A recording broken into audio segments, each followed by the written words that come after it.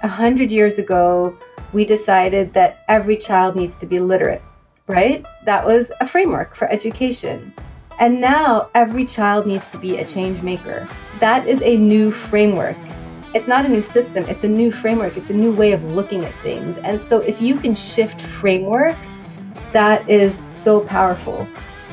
Hi, my name is Jean-Pierre Huayri, and you're listening to Clean, the first and only podcast here to help you change the world.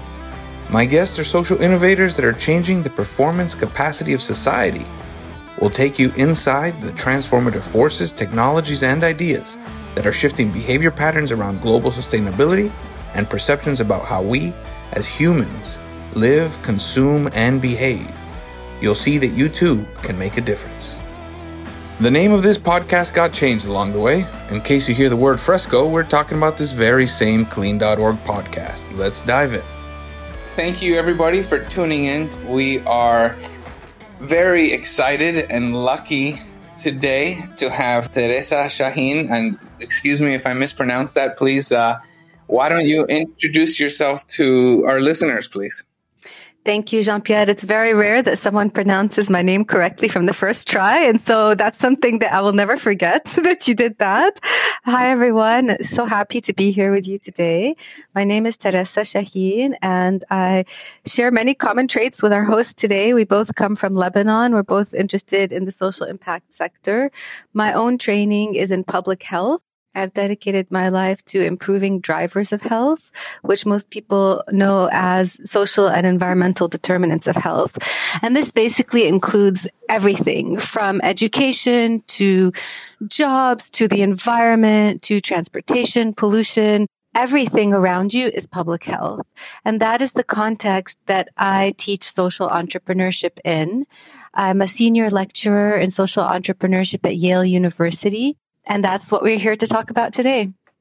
I can't express to you how happy and excited I am on so many different levels. I mean, just intuitively, like on a genetic level, it's been shown that when you are speaking with someone or meet someone that is from your same geographic area, you're automatically excited. And so the fact that you're Lebanese and working on something that I think is critical and is going to continue to be at the forefront of mass consciousness and our zeitgeist, which is social entrepreneurship and social impact.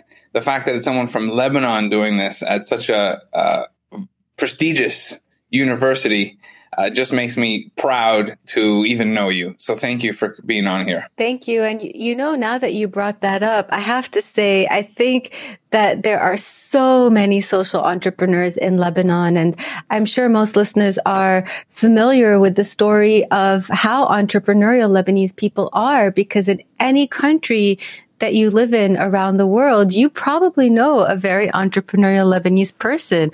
I think there's only 4 million Lebanese people in Lebanon, and there's more than 15 million around the world. And they all find themselves in very difficult situations, very low resource situations. They innovate and they mobilize resources and they bootstrap and they build things. I think that it's just, like you said, it's in our genes. Yes, you're right. Whether you're in Lagos, Nigeria, or Cartagena, Colombia, or Dubai, or Lebanon, New York, that is. Yeah, and you're the personification of that. Thank you. Appreciate that. I have such lofty goals that I always feel that I'm nowhere near accomplishing them. That's why I'm just laughing at myself. I don't feel that I have accomplished anywhere near what I want to. Well, that's what keeps you going. That's what drives you. Yes. This week, I don't know why, I'm just so excited about the projects I'm working on. And this is very much about you and not about me. But I've been waking up at 2, 3 in the morning every day, so eager to start my day. Now, I do go to bed at 8 or 9. I don't drink too often, so I get a decent amount of sleep. But when I go to bed, I'm excited to wake up already just to get going. It's funny you said that, because that happens to me very rarely. I mean, maybe once or twice a year or less, but it did happen to me this very morning. I woke up and tried to go back to sleep. And a while later, I decided, I've had enough sleep. I'm energetic. Let me get out of bed. And I look at the clock and it's just not even 4 a.m.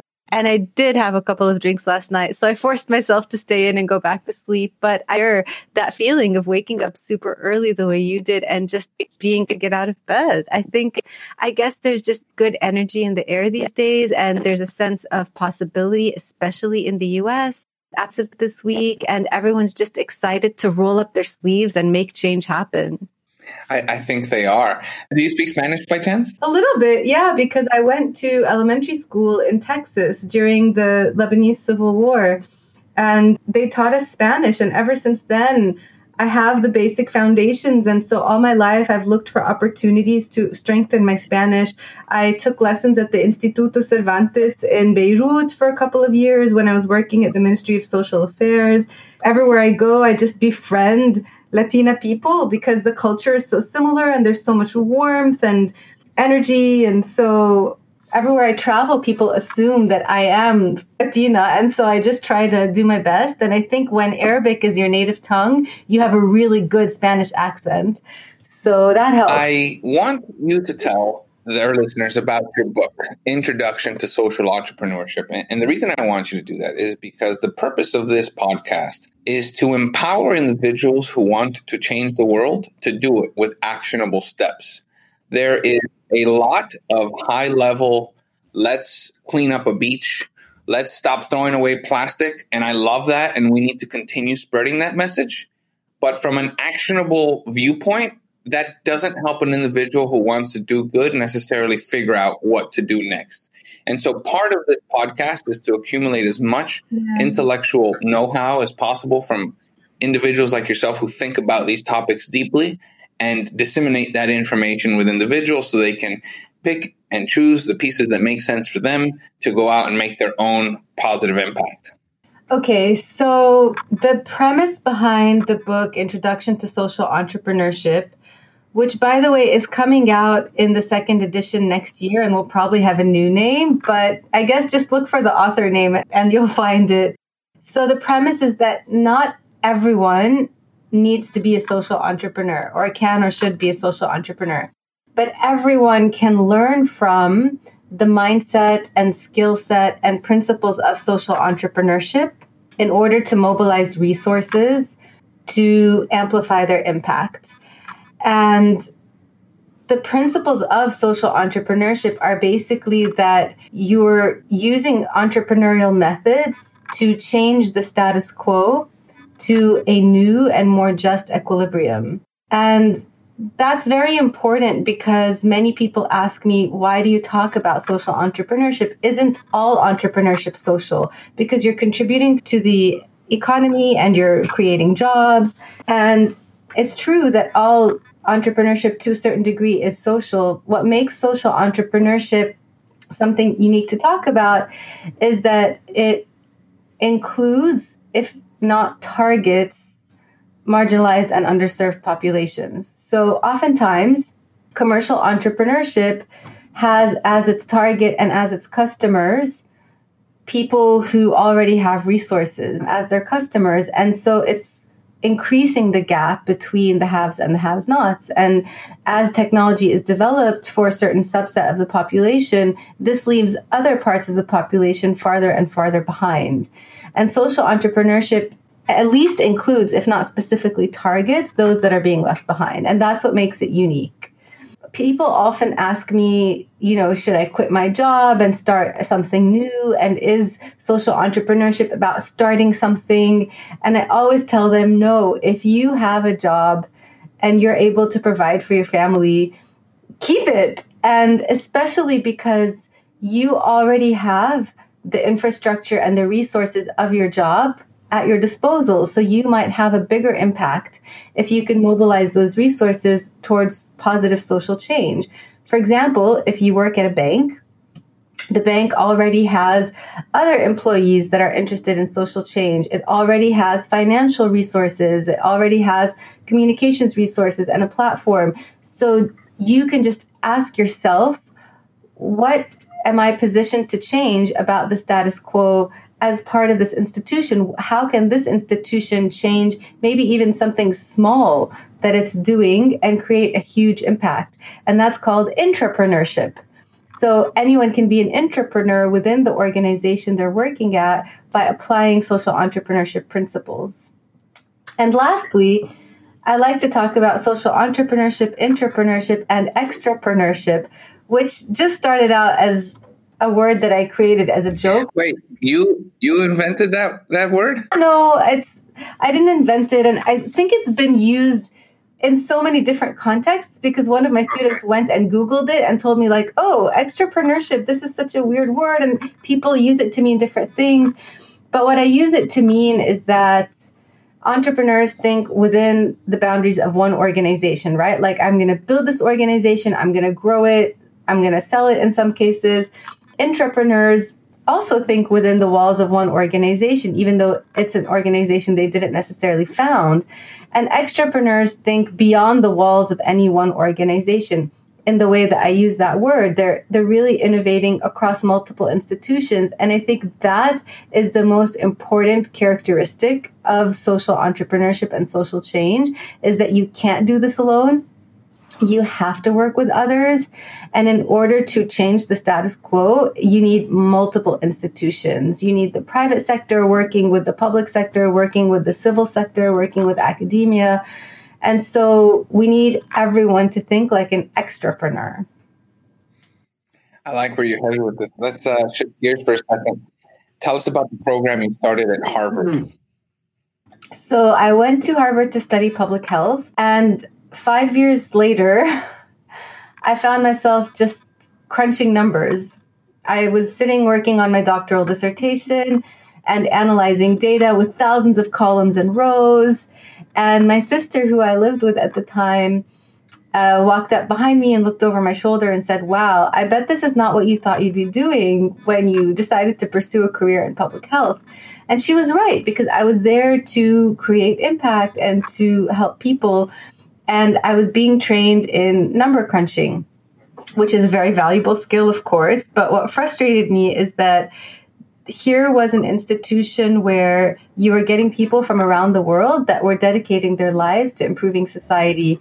And we were being trained to analyze problems, but not necessarily to solve them. And I never heard about the word social entrepreneurship until my last semester, when I stumbled across the river to Harvard Business School.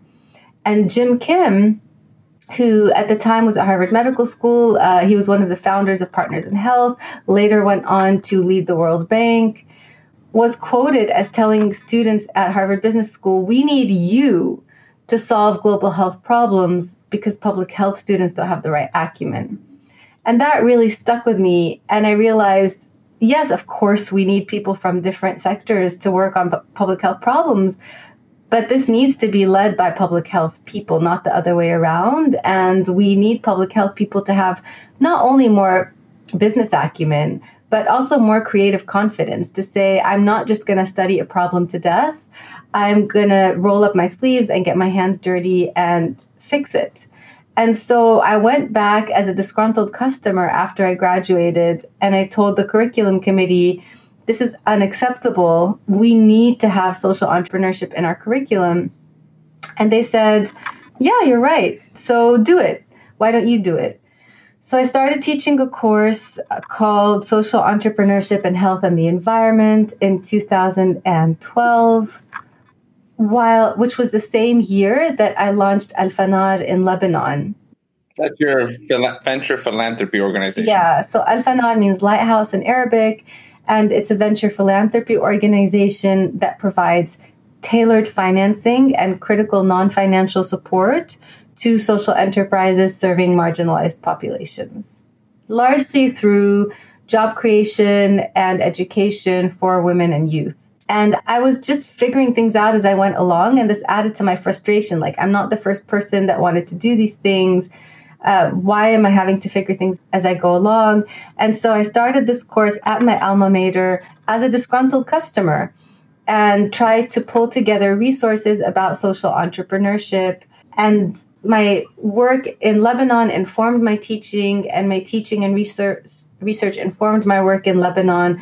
So it was very symbiotic, and I eventually created this textbook, Introduction to Social Entrepreneurship, for the course, and to help others who wanted to teach this material not have to start from scratch the way I did.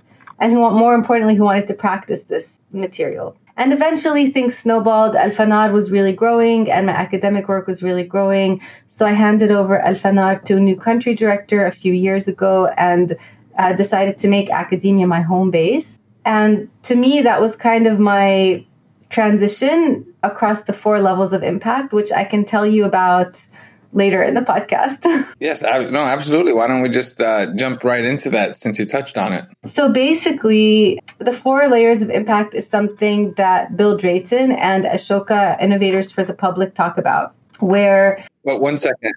Just a second. For our listeners that don't know what Ashoka is, I highly recommend you Google it. That's ASHOKA.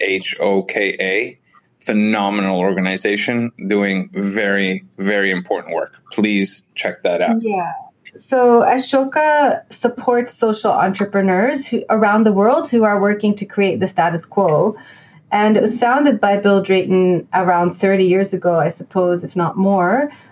And the theory of change was that if you find people working to change the status quo, and if you support them and put them together in a network, you'll be able to amplify their impact and change systems and change frameworks. So the 4 levels of impact they talk about are, the first is direct service. So every social entrepreneur needs to start with direct service in the sense that they are working in a job where they are providing a service to an end user. For example, a teacher teaches a student. So you need to have that kind of experience in direct service in order to change frameworks in education. So my first advice is start with what you know. Then the second layer of impact is scaled service. So if you're a social entrepreneur, you're not satisfied with teaching 1 student or teaching 100 students. You want to scale that impact and reach millions of students. And so social entrepreneurs are ambitious in the scale that they aim to create impact. It's not just about helping 1 person or a small number of people, but many. So when you think about scaling your impact, the first layer of that is scaling your direct service.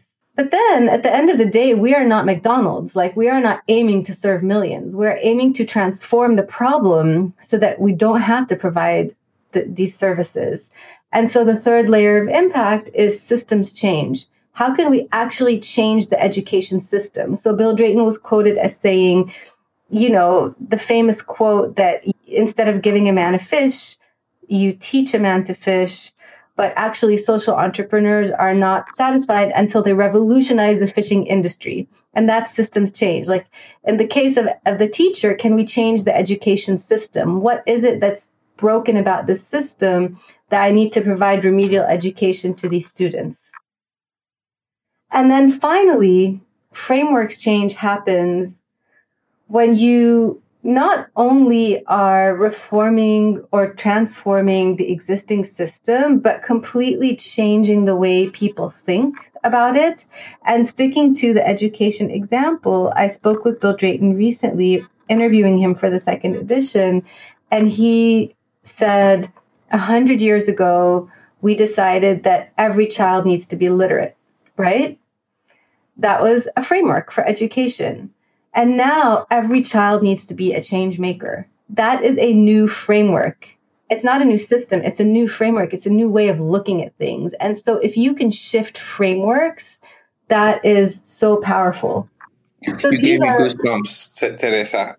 These are the 4 levels of impact. And I really struggled when I was moving from Al-Fanar, where I was providing more direct service and helping social enterprises scale. Well, they were providing the direct service. I was helping them to scale their impact and scale their service. And I felt that I kind of felt guilty, like, oh, I'm moving to academia, like I'm not going to have impact anymore. I'm used to grassroots, to getting my hands dirty. But then talking to people like Bill and others helped me realize, well, if you want to change systems and if you want to change frameworks, it's a different kind of impact. And you have to do both. And it's okay to focus on one or the other at different stages in your life. So I feel that here I have the opportunity to help change frameworks and change the way people think about their impact. And it's funny being in a management school where you've been trained in public health. But half my students are public health students and half are management students. And I always tell them that I'm not here to teach you how to start your own startup. Some of you might, and I already had a few people launch ventures out of the course that I teach using this book. But regardless of what job you have, you can mobilize resources for social impact. You can challenge the status quo. And I think that is framework change. And that is how everybody activates the social entrepreneur inside of them. Not by starting something new, but just by questioning assumptions, challenging the status quo, and mobilizing resources in a new way. You've opened up so many doors that we could go down. So let's start with a couple that really touched me. One, you very elegantly and perfectly encompassed what I am aiming to do with the orphanage I'm opening. And I haven't talked about that on this podcast before, but because you just touched on framework change and systems change and how we need to make every child a change maker and teach them that from a young age, that's exactly what I aim to do at the orphanage, at X1 Academy. And so I need to start thinking about the curriculum and perhaps just use your book as part of the curriculum for these kids. And then you talked about systems and framework change. And funny enough, when I started this podcast, it was to understand what change makers are doing inefficiently, because one of my projects is to create and build, and something I've already started, the first AI platform to help social impact and philanthropy, to understand the things that are working and are not. And I started with asking people who are creating change successfully how they're doing it, what systems are they using. And you would be surprised at the fact that 10 and 20-year-old organizations are using spreadsheets to manage their processes. Yeah. And I do believe that the tech industry, whilst there are some softwares that help philanthropies and social impact causes, they are basically really good CRMs. I don't believe that we have used and leveraged machine learning and artificial intelligence to understand what works. And I'll give you a small example of an idea, and then maybe that can unlock a kernel of thought on your end, and we could pull on that string. When you analyze social media data, which there is plenty of public available data to look at using big data and analytics and machine learning, a lot of people that care about the environment, social impact, justice, social reform, self-identify as these things on social media publicly. They will use emojis. They will say no plastic. They will tell you exactly what they care about. It's funny. There's a joke that says, "How do you know someone does CrossFit?" Don't worry, they'll tell you. Same thing with vegans. How do you know somebody's a vegan? Don't worry. Within 2 minutes of meeting them, you'll know. And so I want to analyze all this data, and I've already accumulated several terabytes of social media data amongst 80 million or 100 million different accounts plus, to really understand who can fit into a particular bucket, so to speak. So let's use you, Teresa, as an example. Let's say I find your LinkedIn profile, I match it to an Instagram profile or a Facebook profile, and then quickly I'm able to create a general high-level understanding of what you care about. And we won't necessarily say, "Teresa, join us at the beach to clean it up." That is a poor use of a marketing message to someone who can much more efficiently change the world and give more impact. So we might say, "Teresa, can you help us organize a group and lead a discussion on how to change the systems being used to organize beach cleanups around the world," for example? Yeah. Right? And so I want to use machine learning to identify who are the doers on the ground, who are the organizers, who are the thinkers, who are the connectors, who are the funders, and connect all of these in a way that over time I can fine-tune the system to really enact powerful change. Yeah, and that really goes back to what we were saying about how each person is already positioned to have impact within their existing job, either as a funder or as a connector or an organizer or a doer, right? No matter what your job is, you can either, sticking to your example, go to the beach cleanup or provide in-kind contributions to support the beach cleanup or fund the scaling of beach cleanups or spread the word about the beach cleanup or tell others. And so what you're describing is a way to connect with each person in the way that activates them to mobilize their resources at their disposal, whether it's their hands and feet or something else. Yes, exactly. And one of the things I want to do is fund a medical level study where we attach all the most advanced technology to individuals and talk about the things they care about and figure out what parts of the brain are activated during those conversations to understand what it is that moves and drives people physically, right? To be excited and care about change. And this is something that I'm currently unpacking based on a research study I saw in Wired magazine recently. And I'm contacting that same doctor to help organize that study. And just to comment on what you just said, everybody is excited about social change, and some people feel paralyzed and they just don't know. They don't feel that they are agents of change because of the circumstances of their life, because of their environment. Having worked, for example, with refugee populations in Lebanon, with Al-Fanar, one of the things we noticed is that, yes, the financial and management support we're providing helps them improve their programs, but actually one of the biggest impact we're having is that the leaders of these programs go from feeling largely helpless and hopeless about the extent to which they can create change to having more agency. And this speaks to one of the things that I talk about in the book, which is how do you measure impact? So in a commercial venture, you're successful because there's one metric, which is the financial currency, like the dollar sign, right? That tells you how successful you are. In social ventures, it's different. That the revenue is a means to an end. The financial viability is a means to an end.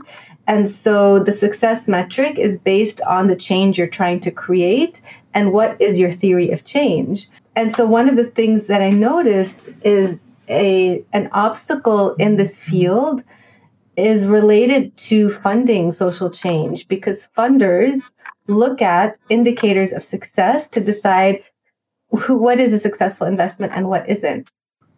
And so one thing that I would like our audience to know, if we're to expand this field and if we're to activate each person as an agent of change, is that we need to look beyond the types of surface level indicators that is being used in the field today. For example, how many beaches did you clean up you're not going to invest in the organization that cleans up the most beaches because they're not changing the status quo, right? You're not going to invest in the person who's teaching the most students because the goal is to change the system and change the framework. And so what funders and impact investors are doing now are funding organizations that reach the largest number of people. And that has two negative consequences. The first is that it's only looking at the quantitative metrics and it's not looking at the deeper levels of change. And the second is that it encourages people to place their bets on the winning horses. So the kinds of social entrepreneurs I've been working with, like, for example, a refugee in Lebanon, will never get on their radar because she's not reaching large numbers of people. But she is reaching the people that are the most difficult to reach. And so how do you capture that in an indicator? And how do you capture something like the fact that people now have agency after they work with her and after they work with Al-Fanar? Because agency is something that will have huge ripple effects. Once someone is activated as an agent of change and they no longer feel helpless and hopeless, that's when you can change the status quo, and that's when you can change systems and frameworks. So that's definitely something I wanted to mention, because everything we've talked about up till now can be captured as a success metric and as an impact metric. And so it's something that's important for our audience to know, that for each of these four levels of impact, you need to think about what does success look like and how can you measure it and what is an indicator of success. And that's something that the field of social entrepreneurship and of funding social entrepreneurship is working on and can get way better at. And knowing you might come up with some kind of new business or AI way to help contribute towards that. Well, thank you. I appreciate the vote of confidence. I tell you that it is something I think about daily, and I'm trying to figure out, certainly foundationally, how to get that scorecard going, right? Whether you're playing Pac-Man or enacting social impact, if you can create a way to propel it forward on its own without having to be hat in hand asking for donations from private individuals or governments, you have a much higher risk of success if you're able to somehow attach a revenue-driving, profit-making component to the process. That goes without saying. You see the shift amongst private equity, venture capital, family funds, institutions, pension funds. They do want to enact social impact. They don't want to give away money just because. They want it to be an investment that can grow and manage itself on its own. And actually have that impact, like you said, not how many beaches have we cleaned up, but how many people have we taught to organize beach cleanups, I believe is a much more leverage. Or to not pollute the beach in the first place. Well, absolutely, yes. We will get to the root cause, right? Getting to the root cause is critical because you can clean up a beach, but by the time you're done cleaning up, I think, I'm just guessing here, 1 million times more waste has ended up in the ocean that will end up on that beach anyways. Exactly. And getting to the root cause is the core of systems thinking and systems change. Correct. And we can't. So, for example, I started a company. I'm not going to plug it here because that's not the purpose of the podcast. But the goal is to eliminate plastic in a specific niche. And I thought about, well, how can I affect that particular issue, right? Plastic waste. I can't address plastic waste in Malaysia or Kazakhstan or China necessarily. But if I'm based in Miami and I, spend my time in LA, what can I do in America, coast to coast, that will somehow reduce plastic in a measurable, impactful way? And I came across an idea, which I'll talk about at some future point. And my goal is to eliminate billions of a certain part of plastic from ending up in landfills. And I came across the solution, and I'm working actively to address it. But I do think that entrepreneurs and intrapreneurs at corporations have to decide to focus on one avenue and solve that problem. People make fun of the group who are anti-straw. Like they say, what is getting rid of a plastic straw going to do?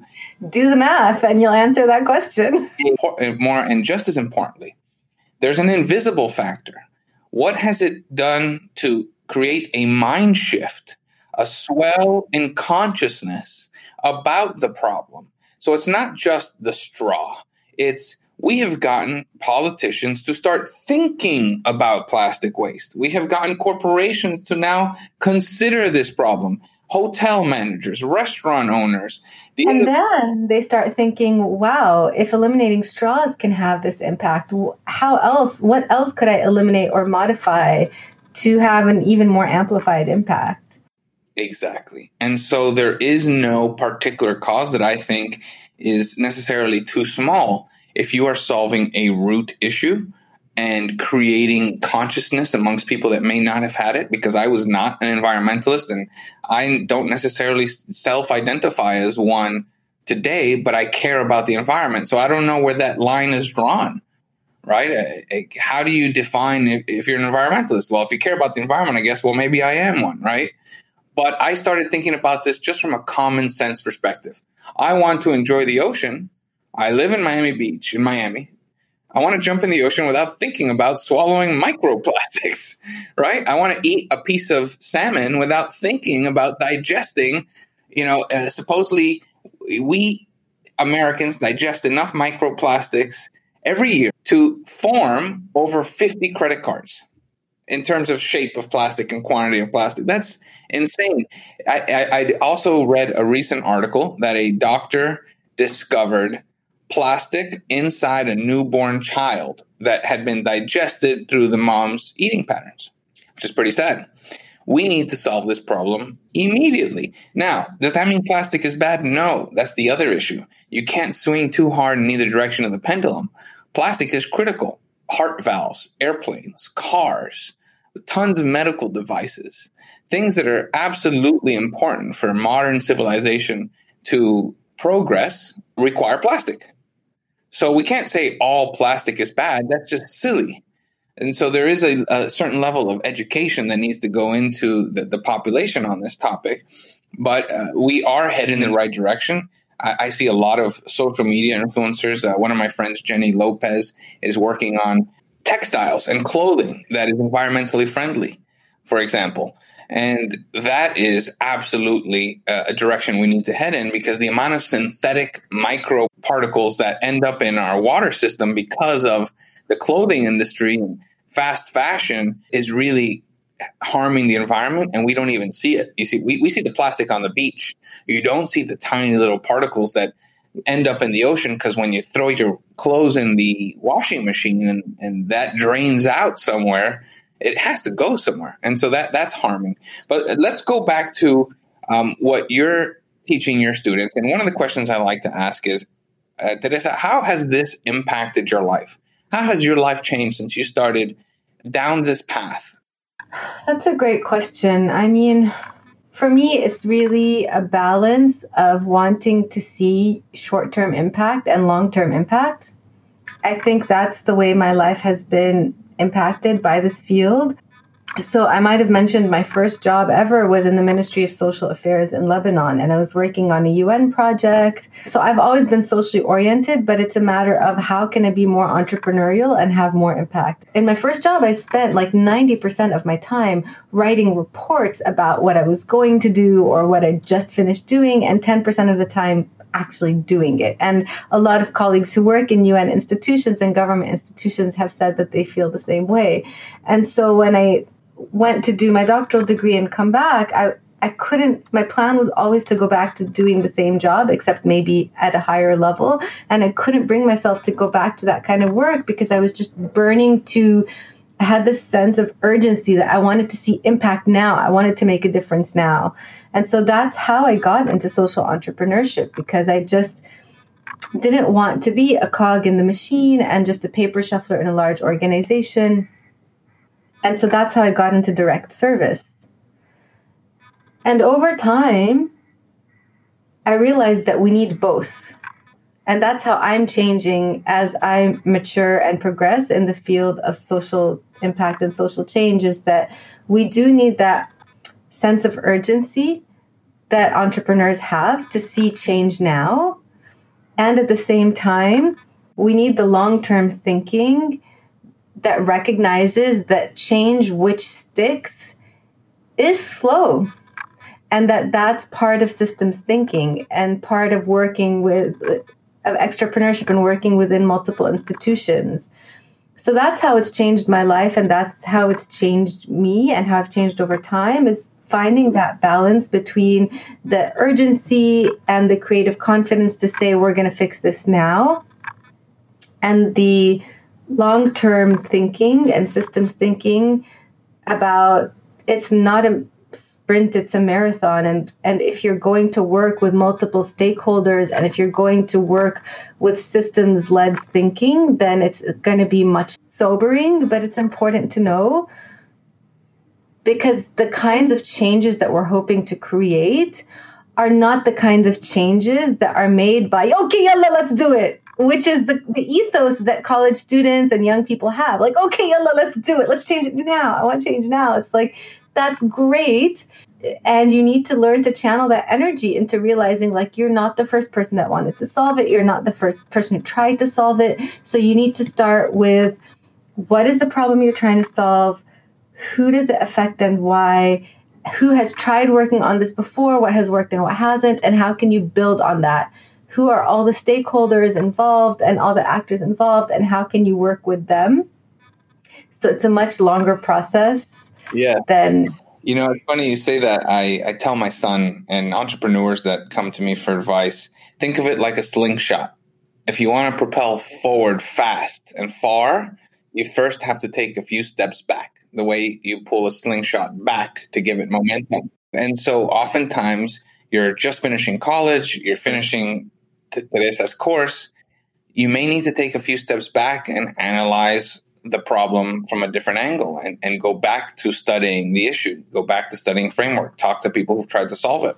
Another thing I'd like entrepreneurs to know is, please do me a favor and don't ask someone you're talking to about your idea for an NDA or a non-compete or to sign anything, because the ideas you've had, like you said, Teresa, other people have had. You're not inventing something new necessarily. And even if you are, consider the fact that the person you're talking to has to, care to do that in the first place.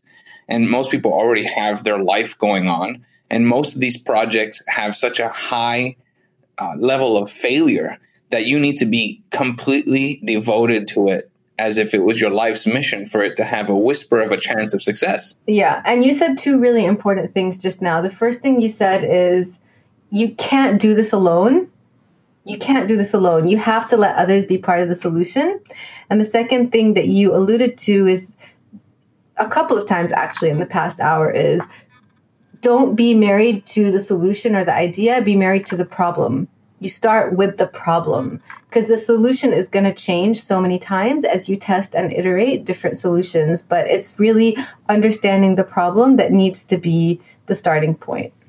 It's very interesting how you heard between the lines. I like that. I didn't say it, but you caught it. Yeah.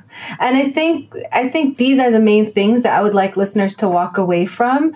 Going back to what we've talked about in the past hour, it's first that no matter what your job is, you can mobilize resources in a new way to change the status quo towards a new and more just equilibrium. You don't have to start something new. You can be an entrepreneur.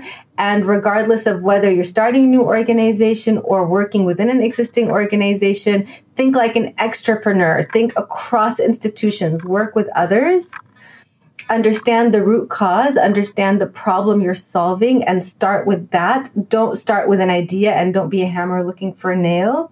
And apply systems thinking to understand who's working on this, what has been tried before, what has worked and what hasn't, and think about the 4 levels of change and how you'll measure success at each level. Direct service, scaled direct service, systems change, and frameworks change. That's right. And I'd like to start to close it out because we're coming up on an hour, and I think we could probably talk for 10, but we're going to save that for another day because I have a feeling that we're going to be doing this again, I hope. I hope so too. Thank you. And I'd like to say that you shouldn't get caught up, our listeners shouldn't get caught up in the terminology, entrepreneur, extrapreneur. If you don't know what that means, it doesn't matter. Exactly. Thank you.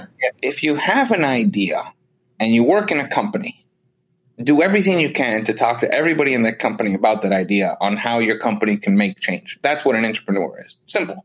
There's nothing more to it. And I will add to what you just said. If you don't have an idea, but care about a problem, that's where it starts. Talk to everyone in the company about the problem you care about and see how you can come up with ideas together. And that's also how you can be an entrepreneur. Yes, there's a very bad piece of advice that goes around as some kind of guru quote, which is, don't bring me problems, give me solutions. And that's terrible as a quote.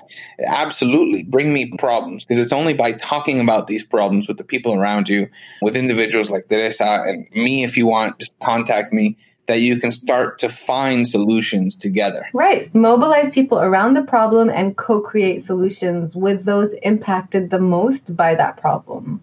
Yes. And before we go, tell us about Diligent Rocketeer. Me? Yes. Why Diligent Rocketeer? I thought that was you. I was wondering, I just saw it on my screen and I thought that was you. I thought that was you. You identified as a Diligent Rocketeer. I have no idea why my name is find out this bug. Maybe it's the universe saying something and we don't know what it's saying, but we're going to figure it out. Teresa, thank you so much for your time. Thank you. It's been wonderful chatting with you. And thanks to all our listeners for joining. Absolutely. If someone wants to get a hold of you, what's the best way? The best ways to connect on social media, I'm on LinkedIn, Instagram, Twitter, Facebook at Teresa Shaheen. And there's also a Facebook group for the book, Introduction to Social Entrepreneurship. And my website is teresashaheen.com. You can see short videos of each chapter in the book, as well as my blog and my own podcast, Impact Innovation at the Yale School of Management. Oh, beautiful. I'm so excited that you were on the show. I can't wait to do this again with you. Thank you. Thanks so much. My pleasure. Hello, this is Jean-Pierre. Thank you for listening. I hope this episode gave you some ideas and helped you consider ways to make a positive difference in our world. You can reach me to jp@clean.org.